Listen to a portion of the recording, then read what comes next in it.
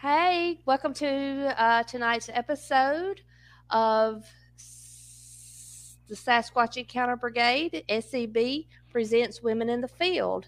This is going to be part two of hopefully a five-part series where we will be interviewing some amazing women that are out there in the field making a difference in the Bigfoot community, whether through education or gathering evidence.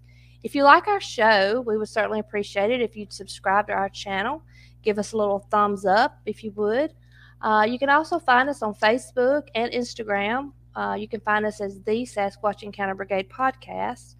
You can also find our shows on other podcast platforms such as Spotify, Google Podcasts, and Apple iTunes.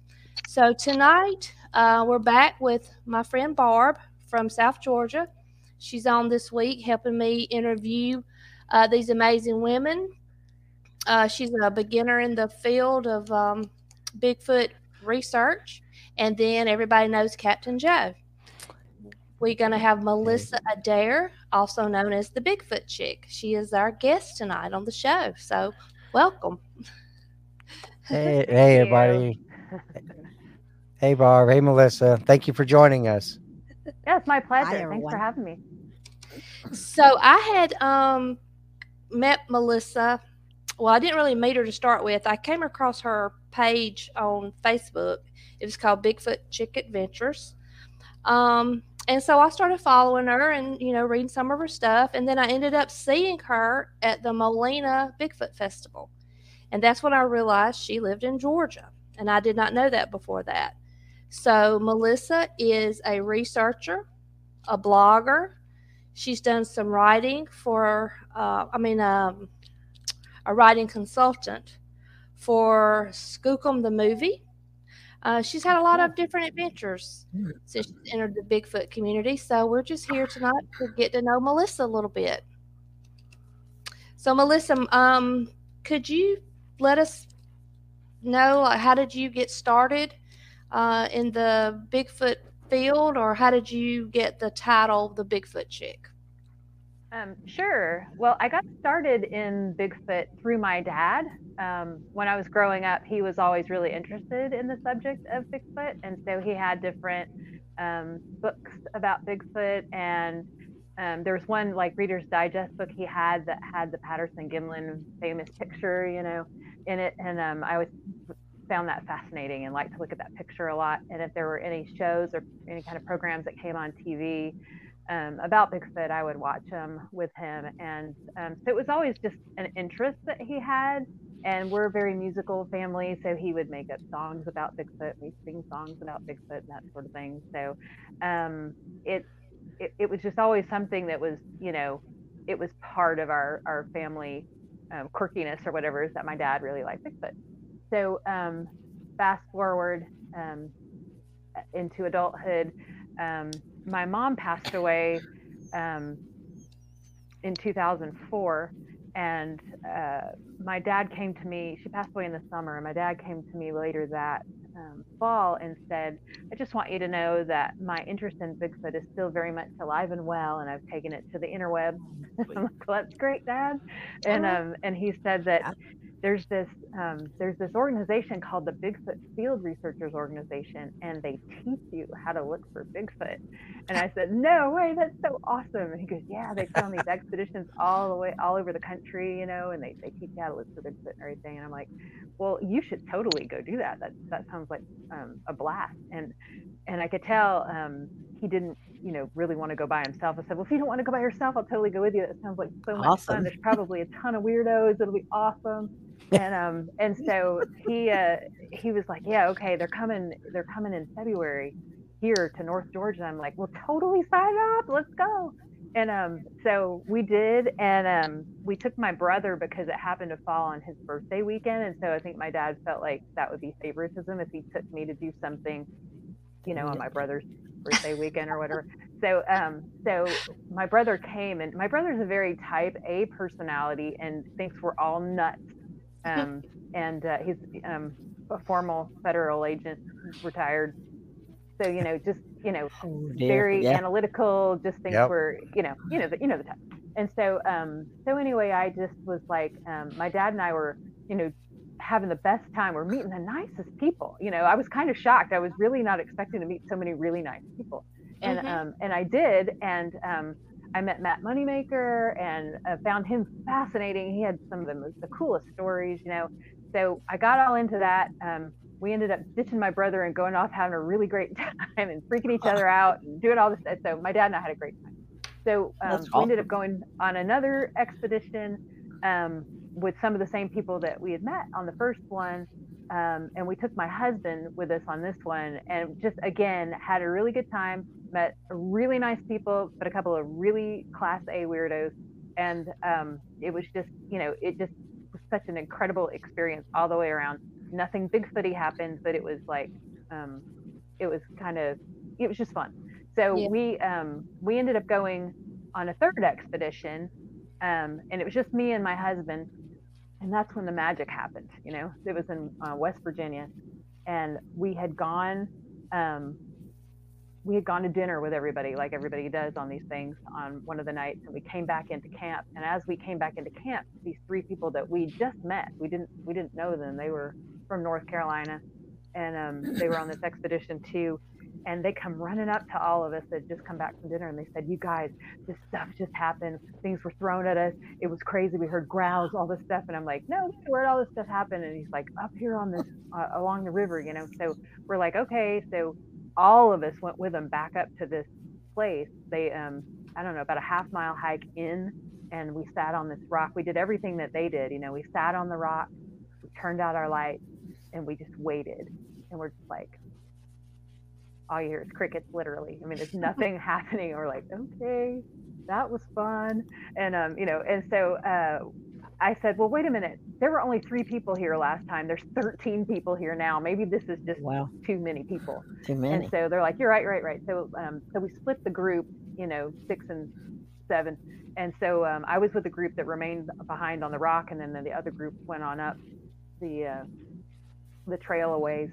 And we sat lights out for a while, and then we radioed back and forth and decided to do some calls and wood knocks and that kind of thing. Well, in the process of doing all of this, this guy that was in my group, he was like a linebacker of a guy, you know, just tall, big, broad. He took a Louisville Slugger and took it to a tree, and you can imagine a guy that strong can make a pretty loud pop sound, and he did. And then right as this was happening back and forth between our group and his group, like immediately after he had knocked, this like huge tree knock sounded from a different direction. And we're like, oh gosh. And that was crazy. And so that happened. And then you know, after this had gone on, our group back and forth, and the other group radioed back right away, that wasn't us, we didn't do that. And so all of a sudden this like man beast howl, like those classic Ohio howl, and the other ones that you hear on the internet, on the ridge up behind me, just bellowed out and just made the hair on the back of my neck stand up. It was crazy. And I just turned and looked at my husband and these other guys who were standing there like, oh my gosh, something is out here. And so I'm like, they're not making this stuff up. There's really something out here. So it was crazy. And so we stayed out there for, I think this was in October, and it was West Virginia, and it was like the night of their first freeze, so it was so cold. And so we're up there well after midnight, frozen, freezing, and this kind of went on for a little while, and then some people opted to stay out longer, but those of us that weren't used to that level of cold in October were just like, okay, we're going to go back to the tent now. But when we're going back to the tent, we're like listening to every sound, watching everything. They were kind of freaked out by it. And so that kind of lit the fire for me at that point. You know, I really was like, that kind of made me a believer. I didn't have to see it. I just experienced that and like, okay, something is out there. And so I became an investigator for a while with the BFRO, and had a lot of fun, helped organize a lot of expeditions, you know, had a lot of interesting things happen on expeditions, not necessarily to me, but to people that I was with, and just heard their stories, and it learned a lot. It was interesting. And then I had a friend a couple of friends that kind of asked to join me on an expedition and had a lot of fun. And so one of those friends was my friend Angela, and she's the other Bigfoot chick. Mm-hmm. And so she's from Oklahoma, and so she saw that they were putting on these expeditions out in Oklahoma. So we took like a 14-hour car drive and went out there on several expeditions and met some other people and did some other expeditions with other groups in that area in the Arklatex. And it was crazy fun. Met a lot of good people, had a lot of different experiences, and we started doing some research kind of on our own, and we had taken some videos, posted a bunch of stuff on Facebook, just on our personal pages or whatever, whenever we would do this. And in the course of all that, we met somebody who would later become my other research partner, he was kind of an entrepreneur, and he was into marketing and branding. And you have to remember, during this time, YouTube was brand new, Facebook was brand new. These were all just, we're just kind of getting in to the whole social media thing. And so anyway, he said, you guys should really, do something with these videos. People would watch them or whatever. And so I'm like, really? You think so? He's like, yeah, you should create a YouTube channel. You should do all this stuff. And so anyway, kind of as a joke, he created a Facebook cover of me and Angela standing back to back wearing leather jackets, and it was like in a deep dark forest kind of thing, and then a background, and then on the side in hot pink with a little footprint, it said coming fall of 2012 Bigfoot chicks or whatever. And wow. So I put it up as my cover, and I kid you not, within 24 hours of putting that up, I had everybody who was anybody who had a podcast or Blog Talk TV calling me and asking me for an interview. It was surreal. It was crazy. Yeah. And because I was, just barely, I hadn't barely done this. I'd done it for several years, but I just, I hadn't been in the spotlight at all for any of it. And so anyway, I did, and it was crazy. And from there, that's kind of what launched me into just doing more stuff online and meeting a lot of different people and doing a lot of different kind of Bigfoot things, whether it was as the actual research or trying to do Bigfoot reality TV or whatever. I was, kind of got into all that at that time. And so, and then through all that, I learned a lot about social media and digital marketing, and was able to become a digital marketer. So that's what I do now. So I have my own business. Yeah, I have my own business, awesome. Which is the name of my business is Siren Media, and Siren was my nickname because I have a really loud yell. So, so anyway, I have, and my logo is increasing your digital footprint, and I have a footprint as part of my logo. So anyway, it's all very Bigfoot related. And when I give presentations for digital marketing, I tell them the story, and of course they're all fascinated and they want me to give a presentation on Bigfoot, which I have. Awesome. So it's fun. But yeah, that's, long story short, that's kind of my foray into Bigfoot and how I became the Bigfoot chick. Well, that's awesome. How did you get the privilege of being a writing consultant for the movie? My partner at the time was involved with several people that were making different kinds of movies, because that's when Bigfoot was hot. Everybody was doing all kinds of stuff, making movies, making TV shows or whatever. And he had some connections, and so he would write some stuff, and I would help. Would help edit, proof, whatever, give my suggestions, give my ideas. So because I was a researcher in the people shooting the movie, obviously didn't know anything about Bigfoot. You could help them develop the characteristics and stuff. Right. Yeah. The movie I think was shot, but I don't know if it ever went to distribution or anything after that. But Dr. Meldrum was in it. I got to meet him. I got to interview him. And if you go to the Bigfoot Chick Adventures YouTube, you'll see my interview with him. How do we find some of your stuff? Like, how do the listeners? Yeah, if you want to follow me on Facebook, it's Bigfoot Chick Adventures. Mm-hmm. YouTube channel by the same name, Bigfoot Chick Adventures. You can also find any of my YouTube stuff through the old names, which is Squatch Unlimited or just the Bigfoot Chick. It'll still pop up if you put in those names, if that's what you know me as or when you started following me. But yeah, right now everything's been rebranded the Bigfoot Chick Adventures. So you can find it. And if you want to follow me on Instagram, it's Siren BFC1, Bigfoot Chick 1. Well, thank you for that information. Sure. So you've already told us about a couple of interesting people you've met along the way. Can you think of anyone else interesting that you've met along the way? Well, sure. I've met Cliff Erickman, and I've met Bobo, and I've met Ken Gerhard and Adam Davies. I love them all. I think they're great. And I've done an expedition with Adam, and Adam is just a wealth of knowledge. He's awesome. I've also done an expedition with Dr. Meldrum, and Dr. Meldrum is he has this like hypnotic voice. You can just listen to him. He's so eloquent, but he's got this really deep, bassy voice, and you listen to him talk, and if you're sitting at a campfire and the campfire is going and he's talking, you just get drawn in. It's just because it's hypnotic, and he's so knowledgeable and the nicest person. So nice. We saw him in Gatlinburg, and it was at the end of the day, and we stood in line, and I know he'd been there for hours. He was just as nice as he could be. He's a very sweet man, and so incredibly intelligent. I don't think there's anything he doesn't know or can speak to something. If you bring something up, he can speak to some point on it and does it so eloquently. And I've just learned a lot listening to him. He's amazing. Yeah.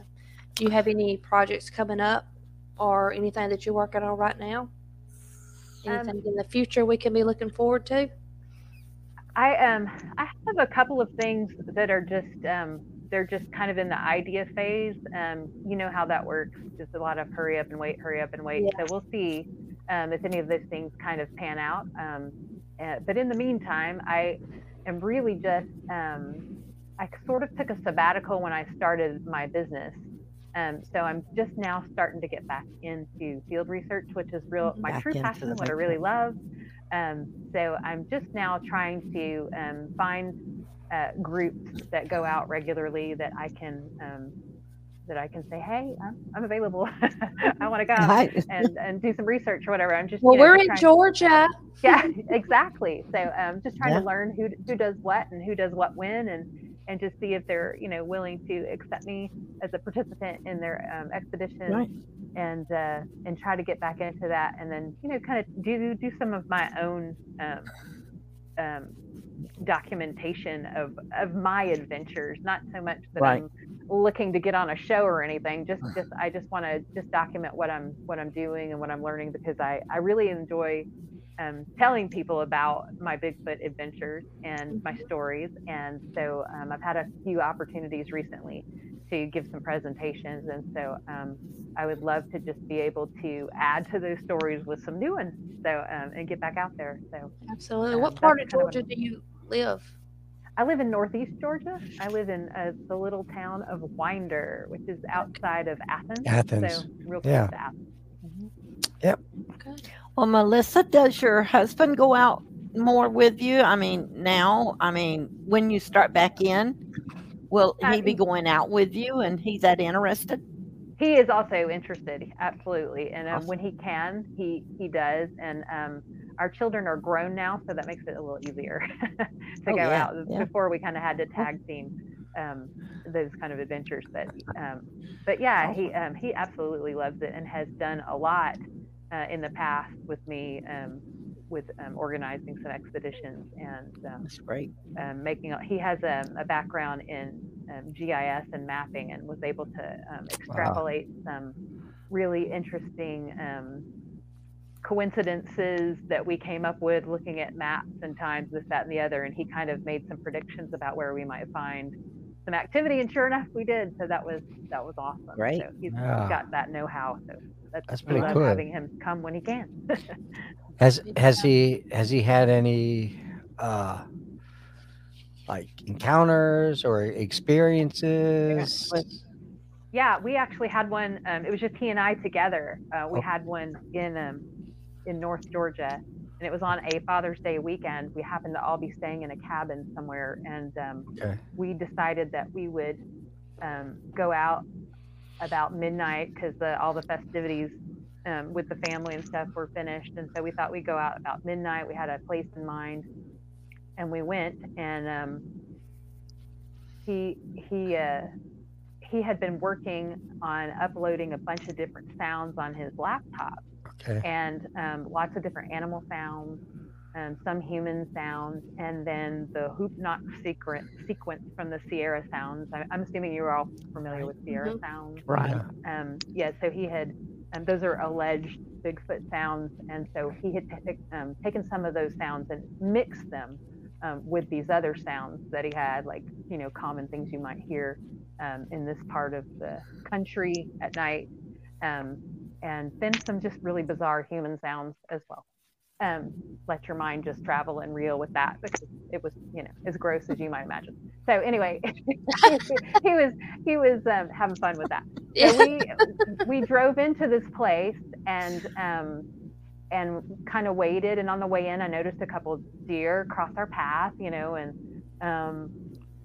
we just we pulled into this. It was a part of a trailhead parking lot, and I felt really uncomfortable when we got up there. And if you ever go with me on an expedition, you'll learn really, really quick that I'm not, and I don't say it to brag, but I don't scare easily. I'm usually the brave one. I'm usually one that will go first. And so I felt really, really uncomfortable when we got up there. And I was like, why do I feel so uncomfortable? I didn't want to get out of the car, which is really, really not me. And so I decided not to get out of the car. So what I did was I opened the door to the car. So the door was ajar, and I sat on the seat, but my feet were on the gravel. And I just listened. And then my husband put his computer and speakers in the back of the car and was call blasting these sounds. Well, as we were listening, I did hear some movement, kind of off to my 1 o'clock, and it kind of moved to my 12 o'clock. And I just assumed it was those deer, because it wasn't real loud, and I heard some movement. And I made a comment to my husband, I hear something moving, it's probably those deer. And he's like, yeah, okay. I think he heard it too or whatever. And so he kept, he had different reels going, and he kept playing with these sounds. And he had them going. And so after a few more minutes, the sound moved off to my left to like my 10 o'clock. And that's where the door was kind of open right there. And all of a sudden, I felt like this weird kind of buzzing that started in my toes and went all the way up my entire body. And then I looked down, I kind of was looking down, and then all of a sudden it was like, if you were to sit in a chair in a dark room and somebody blindfolded you, so you really couldn't see anything, but somebody silently walked up next to you, you can kind of feel they're there. Feel they're there. Yeah, that biokinetic energy. So that's what it was like. I was looking down, and all of a sudden it was like somebody put their face in between that V where the door opened, and was leaning in to say something to me. And I sat up real straight and looked, because I really expected to see somebody, but nobody was there. It was the weirdest thing. And that kind of freaked me out, because I could swear somebody was there. And wow. And so then that tingly feeling just started to intensify. And then I'm just like, well, what did I eat? Am I having an allergic reaction to something? What's going on? I'm trying to figure out, why do I feel this way? And it started to intensify, and then it started to feel sort of euphoric. It kind of felt good. It kind of felt like the drugs were kicking in. I was like, ooh, okay. And so I thought, but before I fall out, and my husband has no idea what happened to me, I should probably say something to him. So I looked at him and I said, hey, I feel really weird. And he looked at me and I said, I feel really tingly. And he paused and he looked at me and he looked in the direction of where I had, been experiencing what I thought where someone was. And he goes, yeah, I do too. So you got hit with infrasound then. Right. And so I was just like, is this what being zapped feels like? Is that what this is? Because in some of the groups they call that being zapped. When it's just we assume it's an infrasound experience. Yeah. And so I said, do you feel scared? And he said, no. And I said, do you think we should leave? And he paused for a few more minutes and he said, yeah, I think we should leave. And so like, as soon as he said that, I picked my feet up, put him in the car and shut the door. And I'm like, all right, let's get out of here. And so I was, he hurried and got the stuff settled in the back, closed the door, got in and cranked up the car. And we started driving back down to the main road. And I was so affected by that experience that my teeth were actually chattering. I couldn't talk right because my teeth kept trying to chatter. Really? And yeah, it was weird. And so by the time we got to the main road, he's like, we have to go back. And I'm like, what? He's like, I left my brand new GPS on the ground. And that's when those handheld GPS were brand new and they were expensive. And he just got one for Father's Day. So so we had to go all the way back up to the place. So the whole time we're both like this at the dash, just looking like, oh my gosh, what's out there? And so anyway, we got back up there, and I would not get out of the car at this point. So he got up and picked up his GPS, but he said that feeling was gone. So I don't know what was there exactly, but we went back the next day during the day, and I really hadn't had any tracker training or sign cutting experience at all at that point, because I was still very new to doing this stuff. And so, but I did find a rather large impression that looked like it could have been a footprint, and the heel and the toe, the way the toe was pointed, was right at where I was sitting. Where you're sitting. So yeah. Wow. So I wish I could go back in time and look at that now, knowing what I know about tracks and sign cutting and this, that, and the other. Now, aren't you? You've been trained in you've been trained. I've taken a tracker course. Yeah. And so I would, I'd love to just go back in time and and see if I could, really see a lot more to make more of that experience. But I did find that track, and my husband looked at it, and we just thought it was really, really interesting. But again, back before smartphones, back before we could easily take pictures of things and easily, document our experience. But that was crazy, and it happened to both of us. And so I believe, having had a couple of other similar type experiences, I believe that was probably an infrasound experience. Have you ever had a Class A sighting? I have not. I have been sitting right next to somebody who saw one through a thermal. It's Mike Green. If you've seen the Mike Green footage of the real tall, he reenacts it, and it's the thing's going like this behind the tree, and it was in it climbs up and grabs the Zagnut bar off the stump.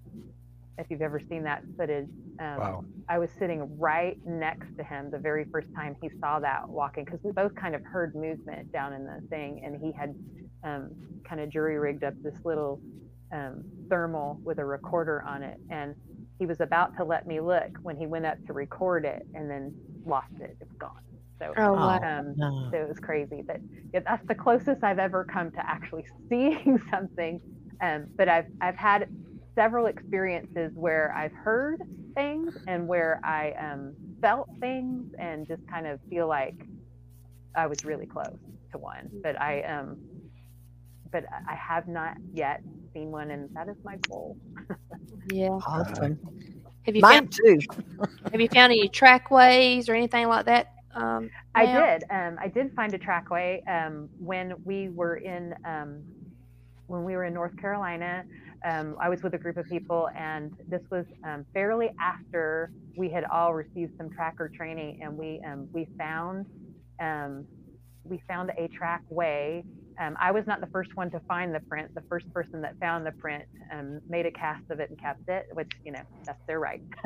And so, but I helped find the trackway that led up to that perfect print. It was in some real soft mud. And then we saw some transfer across the street. There was like a street, a road, and there's some transfer of that mud on the road. And then I picked up the track on the other side. Oh, So wow.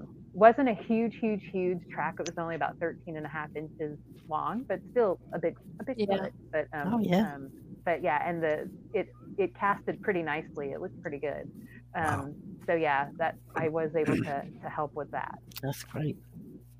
Well, out of all the places that you've researched, what's your favorite, like, state or area that you Kind of like like to asking me research? which of my children I love more. I've had really great experiences at a lot of different places.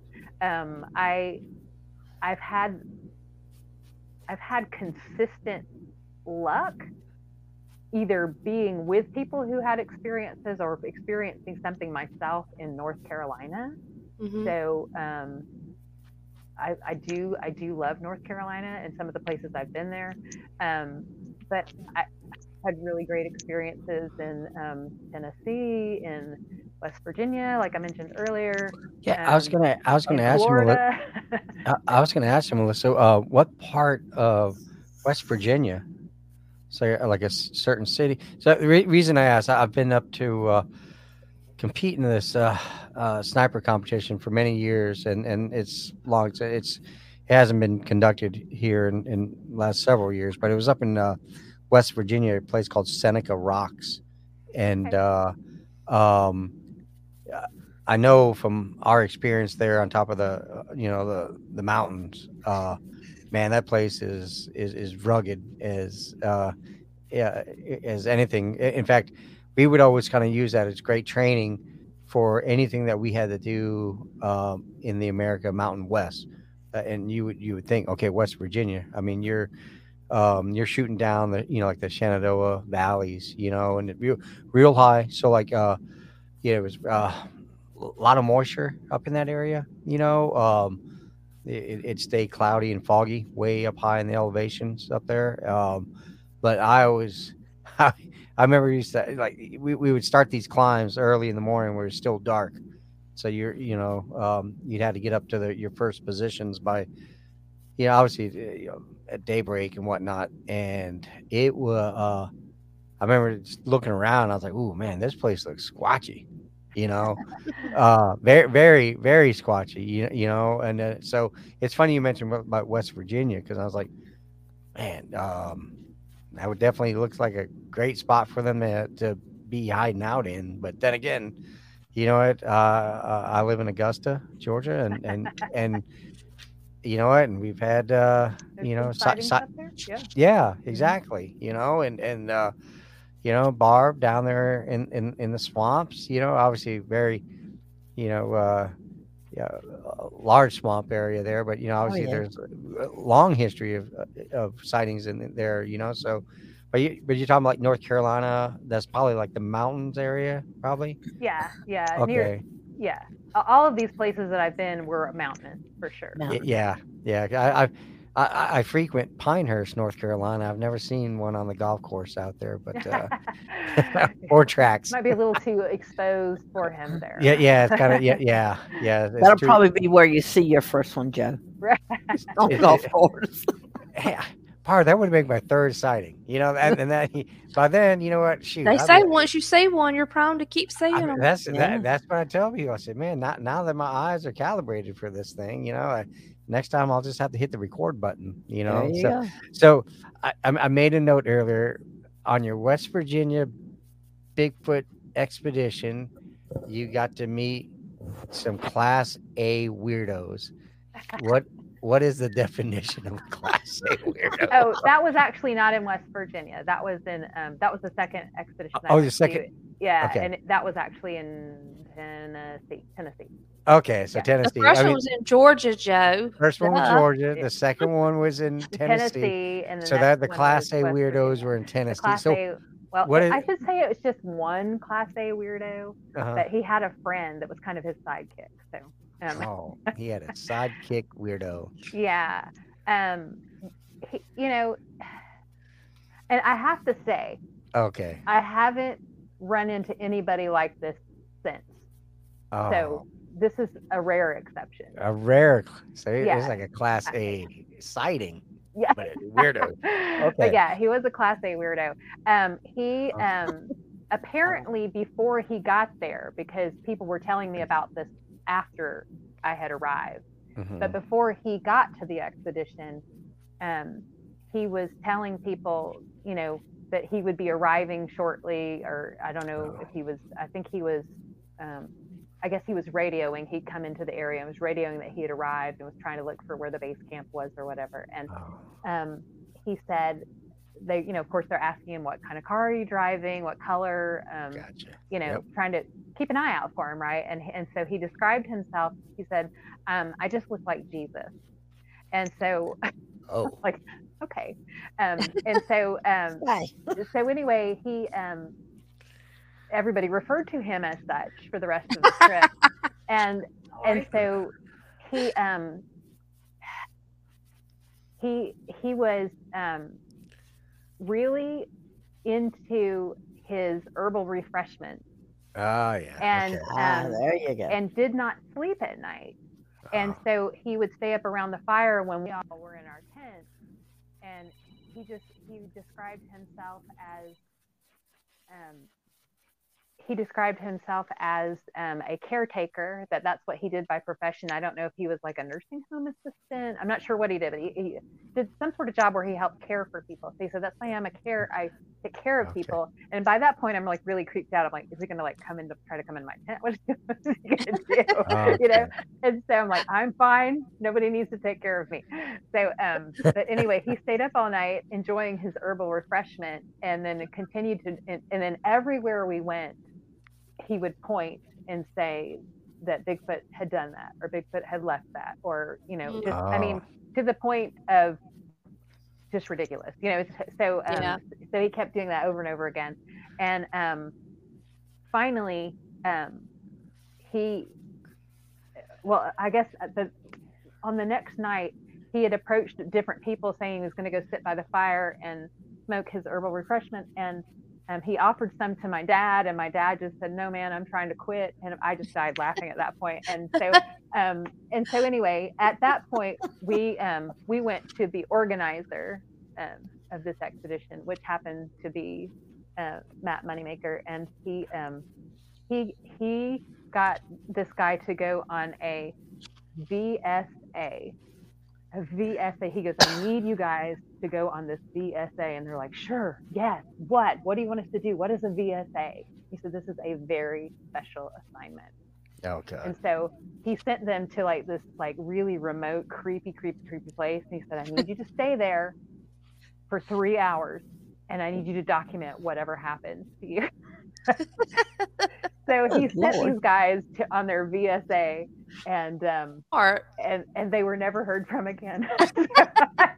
I don't know if they got scared and hightailed it home or what, but it was really funny.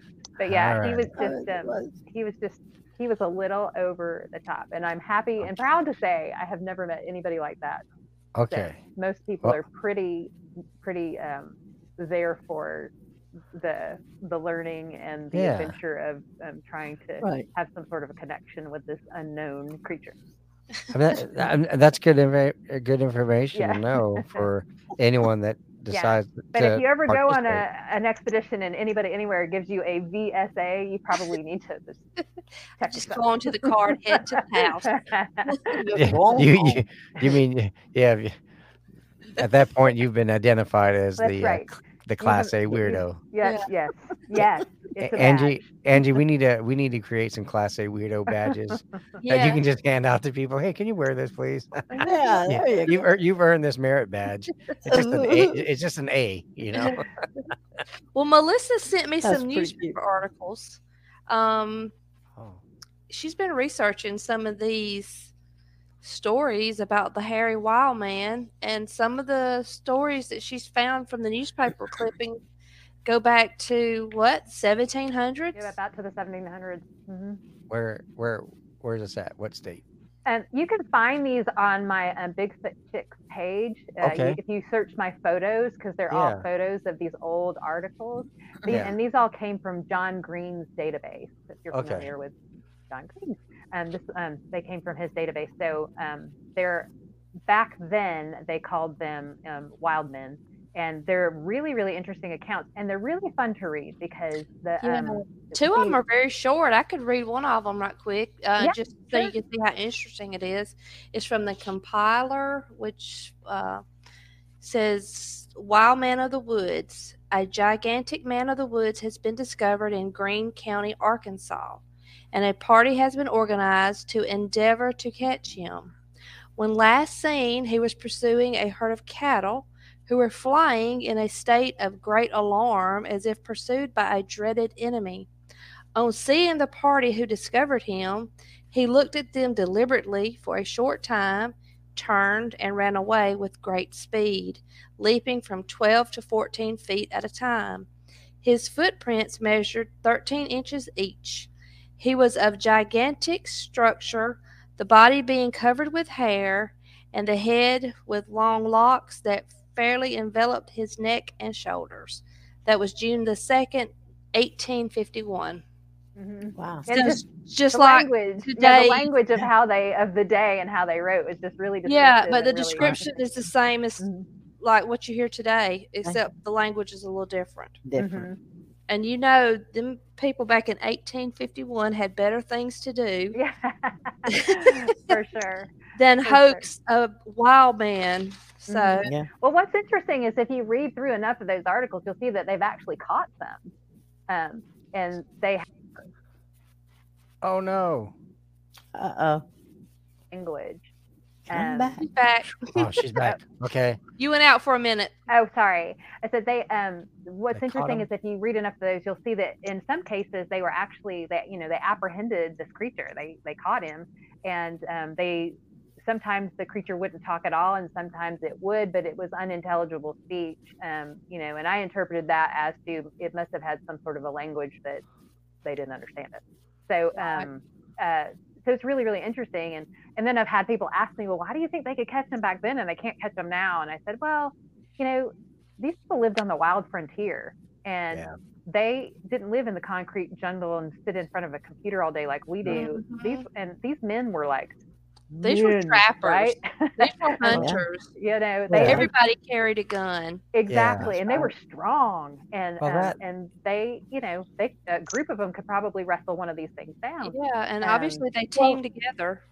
Yeah. And back in those times, they had to be really aware of their surroundings because of the farm life, and so they were more aware than, like you say, the concrete jungle people that live around and sitting in front of the food tube. And they were and they were on high alert for anything that was going to affect their livelihood or their or their family or anything like that, because that's all they had. So where can we read more of these articles at? If you go to Bigfoot Chicks, Bigfoot Chick Adventures on Facebook and search through the photos, you'll see, you'll find them. There's a bunch in there. All right. Well, Barb, did you have some questions for Melissa? Kind of. This is going to be my first adventure out into the field. Upcoming, not this coming weekend, but around the 17th.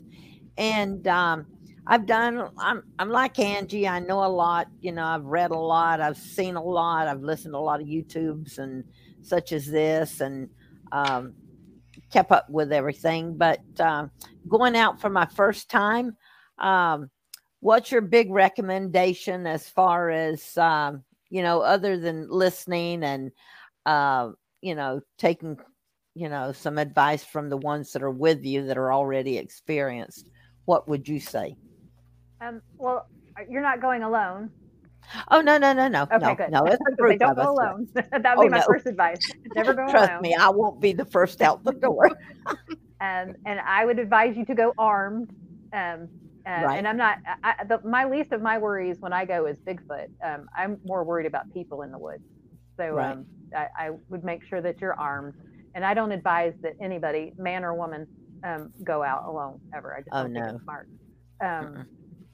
But just have a plan for how you want your expedition to go. If you're going with other people, I have found that kind of makes it a little bit easier if when everybody meets together, just kind of sit down and say, are there places we want to just hike and just look for tracks and this, that, and the other, and just kind of maybe put together a loose kind of agenda for the expedition, so that you can change it if you need to, but you've got plenty of things to look at, and plenty of things to maybe divide people up and divide and conquer if there's a lot, so that you get a lot of things covered. But then my biggest advice is at night, especially, just more or less just kind of relax by the fire. And are there going to be a lot of women with you?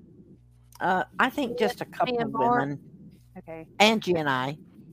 Yeah, if they're if especially when there's a lot of women, but if you guys are willing to kind of make a fire or a place kind of off from where the men are, and just kind of have a real low fire, low light, don't have a lot of extra light. I have found that sometimes that can be really helpful to if things are around, it kind of makes you more interesting, because from everything I've read and everything I've listened to other people say, it just feels like women are less threatening than men, maybe. We're smaller in stature. We certainly smell better, and we don't usually carry these big guns in the woods. So sometimes we've done a few experiments like that, where we had like all the women in one area, and the men weren't far away. They were where they could hear us yell or whatever if we needed something. But just you maybe try separating a little bit and see if that brings any kind of activity to you. Right. And then if you just really listen to how you feel, if whatever that sixth sense that's out there, if you feel like something is watching you, it probably is. So just kind of be aware, and be aware directionally if you feel anything directionally. Like I was telling you in that infrasound experience, I could really tell it was directional. It was coming from from my left. And that's where I found an impression the next day. So I feel like, something was there. So just kind of pay attention to those things. And then if you have a dog or anything with you, most people don't bring their dogs, because a lot of people, there's a lot of accounts of Bigfoot not liking dogs. Some people don't bring their dogs. But if you have a dog with you, pay attention to the dog and see how that dog is acting. The way they're acting and such as and that. Just kind of pay attention, because they're usually quicker to pick up on a change. And then always, to me, the telltale sign is silence. If it gets way too quiet, that's always to me like, okay, something's going on if it's super quiet, because it's never quiet in the woods at night ever. Well, gosh, I thought about a good question I was going to ask you, and then I let it go. Well, okay, what would you say is your biggest safety deal? What would you do to protect yourself in a situation if that came about? What kind of safety situation? Well, if in case you were confronted, say with a Bigfoot. I mean, I'm just a scenario here. She almost knows if she should run. Or knock Angie's knees out from under her and wave your iPhone in front of it. It'll run. It'll be a blurry run. Take your picture. Just exactly. Put your hand up and get your phone ready and say, I come in peace. I just need a selfie. Yeah. And no, seriously. And nobody can really say what they would really do. I was going to say, it's a really great question, because we've talked about it while we've been walking in the woods looking for this mysterious creature. Like, what are we actually going to do if we come face to face with one? What are we going to do? Right. And I said, rely on your instincts. Right. And so you intelligently think you'll do A, B, and C. But Right. when But fear and fight or flight takes over, it's a whole different story, right? So, That's right. That's right. so my plan is to give it a wide berth like I would a bear or anything else, just give it a wide berth. Because I feel like if I'm coming in and I'm not giving off threatening vibes, I don't have a gun drawn on it, whatever. Not to say that I don't have my gun holstered and ready to go, but if I don't feel like I'm being a threat, then there's no reason for them to perceive me as a threat. Right. So, but what I'll probably do is back away slowly and just give it a lot of a wide berth. Of all the accounts I've read, which are not many, where they were kind of hostile or territorial, it was just that they either felt cornered or they were young somewhere nearby and you were too close to the young. Maybe you didn't realize it.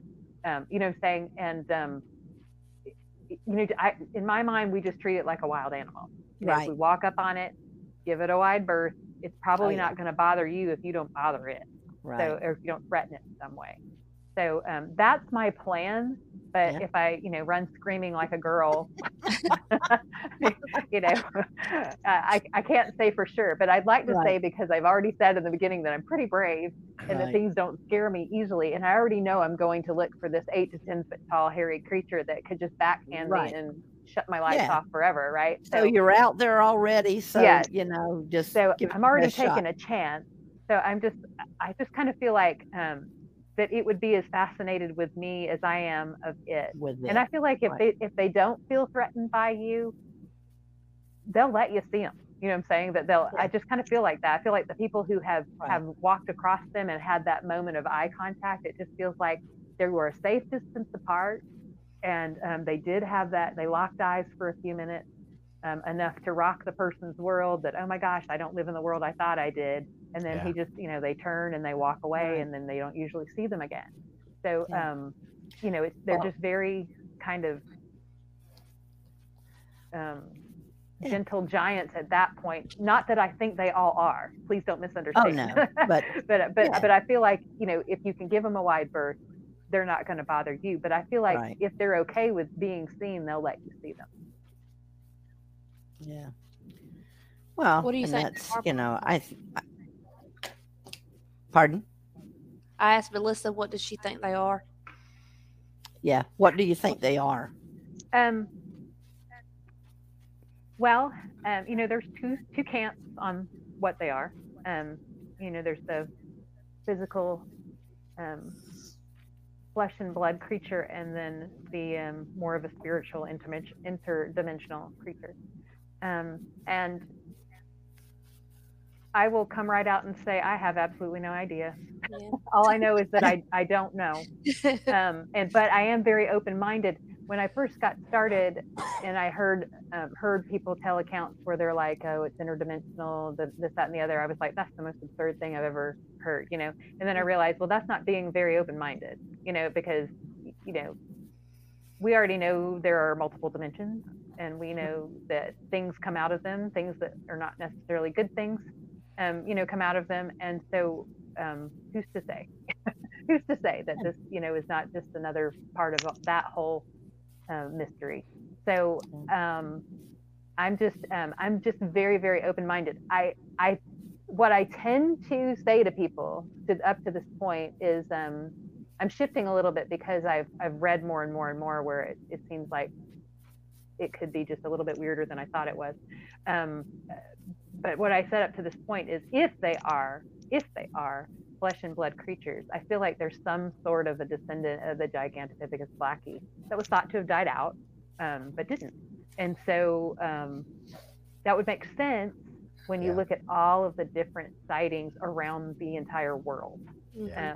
They're called different things in different places, but essentially it's the same kind of creature that exhibits the same kind of personality and leaves the same kind of footprint all over, the world globally. Right. So, that's kind of where I think it came from, but I do feel very strongly that it has extra abilities.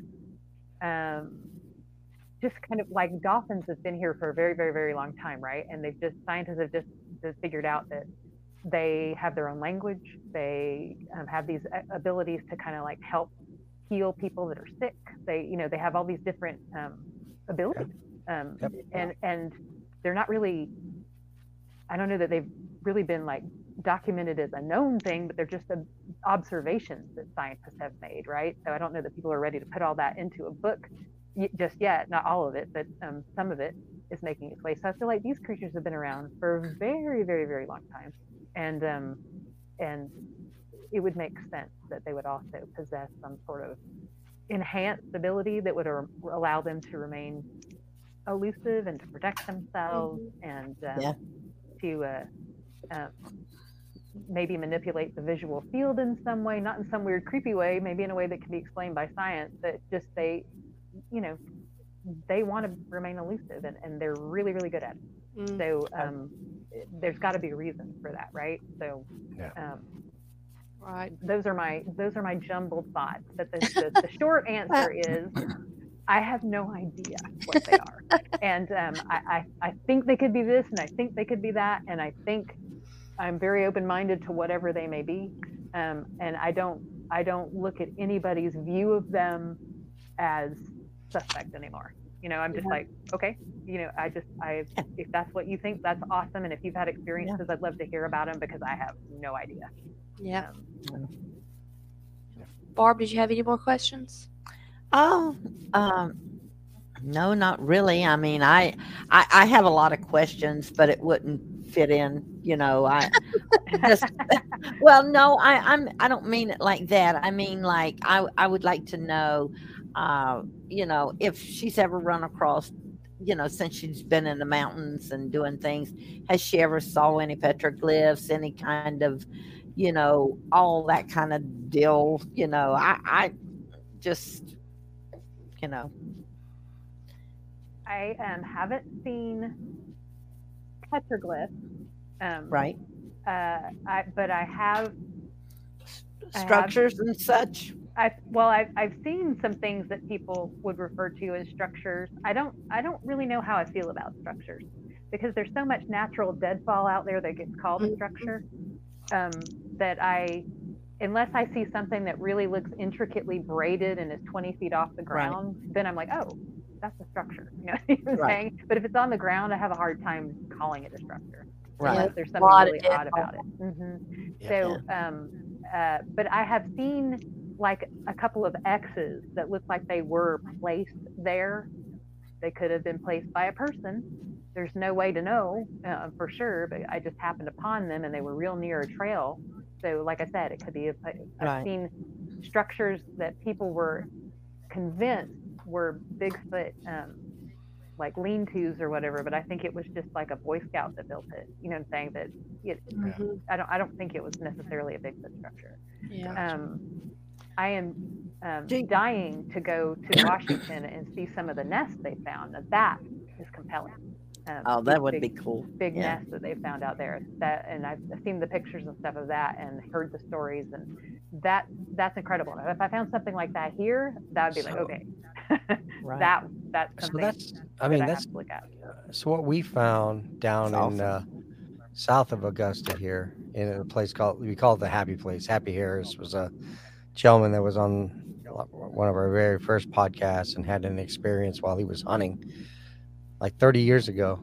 Well, he had taken us back to this property, and we found these round circular nests made from pine straw, as if someone got out there and bent over and kind of scooped or raked the pine straw into like a nest, like in the middle, and then all of a sudden there was an impression, that impression, was the size of a person laying down. I know Johnny laid down in it, and it was, it was like he fit right in that same impression. But we found multiple of those, at this property, and that's where we had that that juvenile sighting, and Scott's found tracks out there that every time they've gone out, they've had they'll find like these well preserved Indian arrowheads just placed in Different wide open spots. spots to find How them. cool is that? Yeah, Yeah, that's awesome. no, it is, and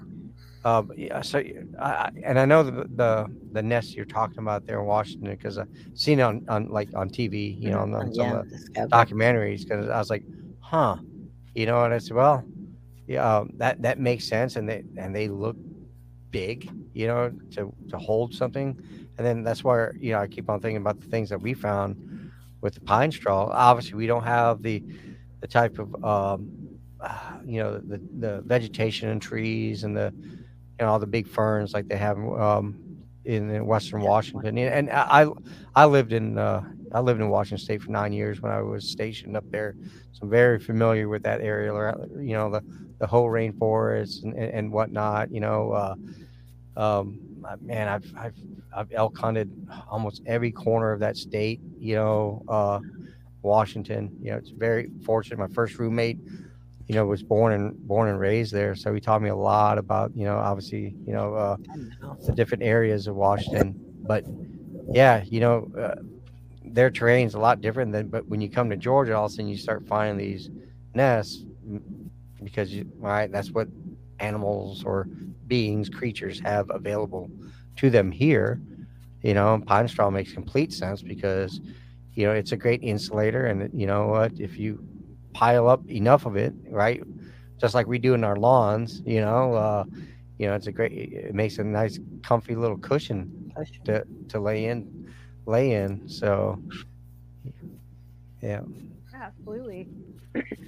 Well, look up Bigfoot Chick Adventures the next time you guys go find those things, because I'd love to join you. That would be awesome. Ah. Joe, Yeah. real Yeah. quick. I'm sorry, Joe, real quick. Yeah. I have a Yeah. question for you.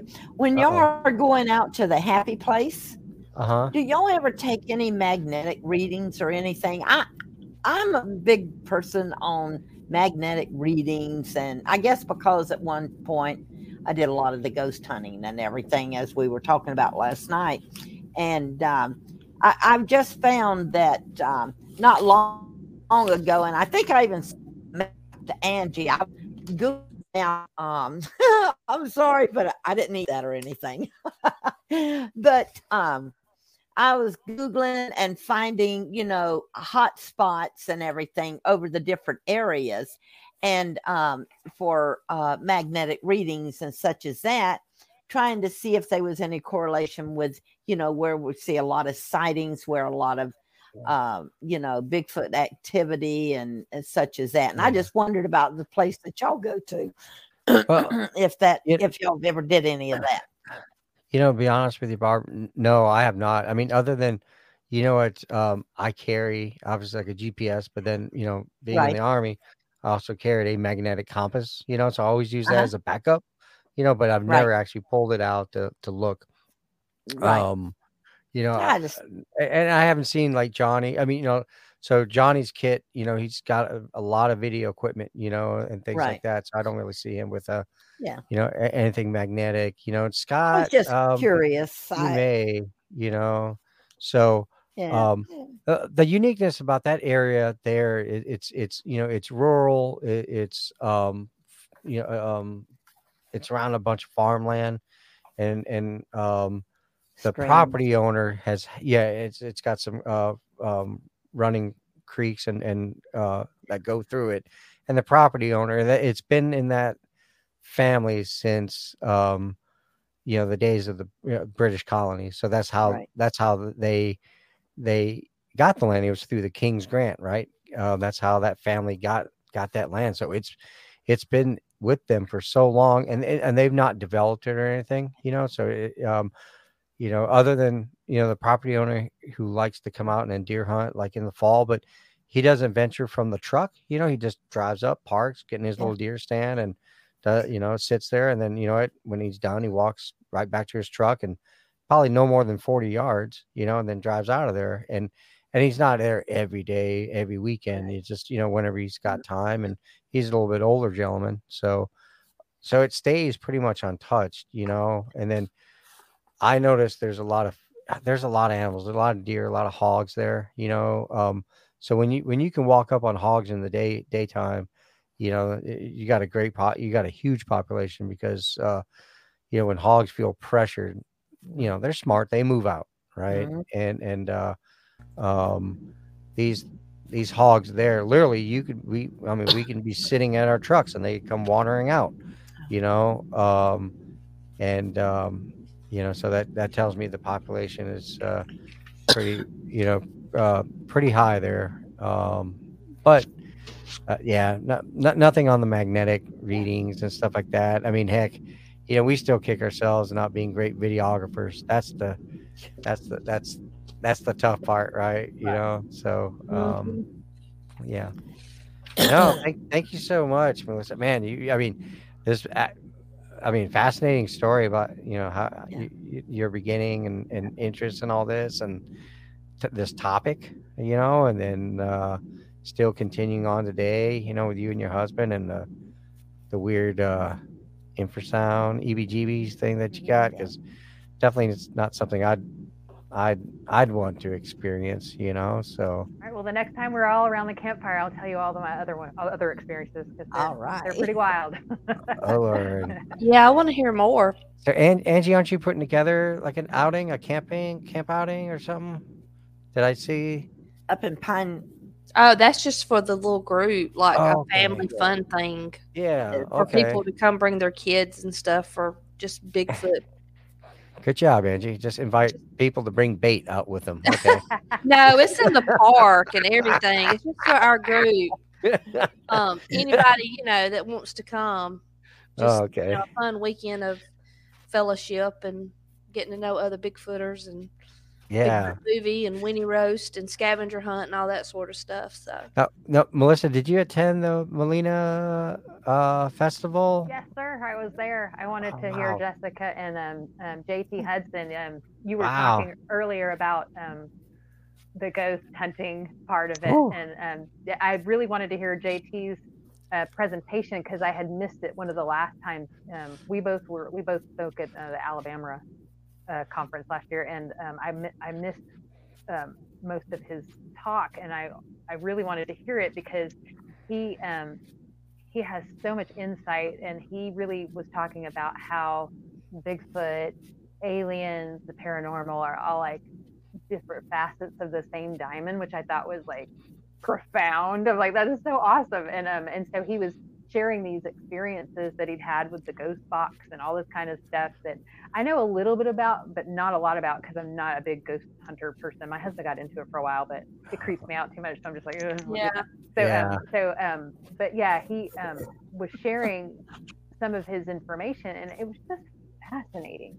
And he used it, while they were on these Bigfoot outings, and it was really, really interesting, really, really interesting. And I wouldn't have thought about putting the two together to using the same instruments that they use to measure for paranormal activity, for Bigfoot activity, or alien activity, or UFO activity, or whatever it is. I never would have considered using the same instruments to measure. And it he had some really interesting findings. I just thought it was fascinating. Of course, I just come off watching this huge documentary about Skinwalker Ranch, and I was just like, so I was like way into that, and I was like, that's so cool.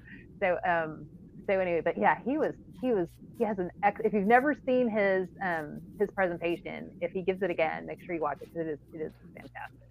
Yeah, I really try to keep the door shut on a lot of those topics. So my 9 to 5 job, as Angie and Barb know, so I work in the outdoor industry, right, with the hunting shows and whatnot, so I'm been very blessed for the last many years to be able to go hunt all over the country, stay in some phenomenal places and then some very rugged places, solo hunts in Idaho, in places where the Bauman incident where the guys were killed. Like, yeah, man, I've hunted just in that same mountain range. even though I didn't know anything about that story, I've hunted Probably a bears good there. thing. Yeah, bears and elk, then I, I've stayed in places where the homeowner's like, oh yeah, this cabin's haunted and blah, blah, blah. And you know what? I know weird things have happened because we've had, other big burly hunting type A personalities pack up and leave, Mm. pack up their trucks and leave because something spooked them in the middle of the night. And, you know, Wow.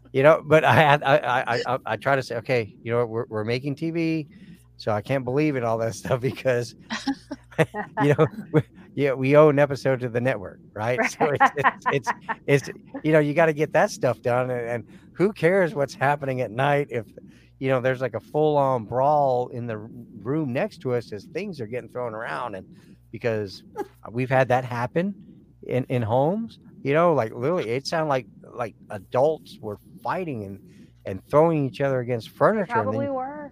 but then you open the door and there's no one in there, and you're I like, mean, they were, but okay. they were doing it in a different dimension or something. Yeah, and so There you go.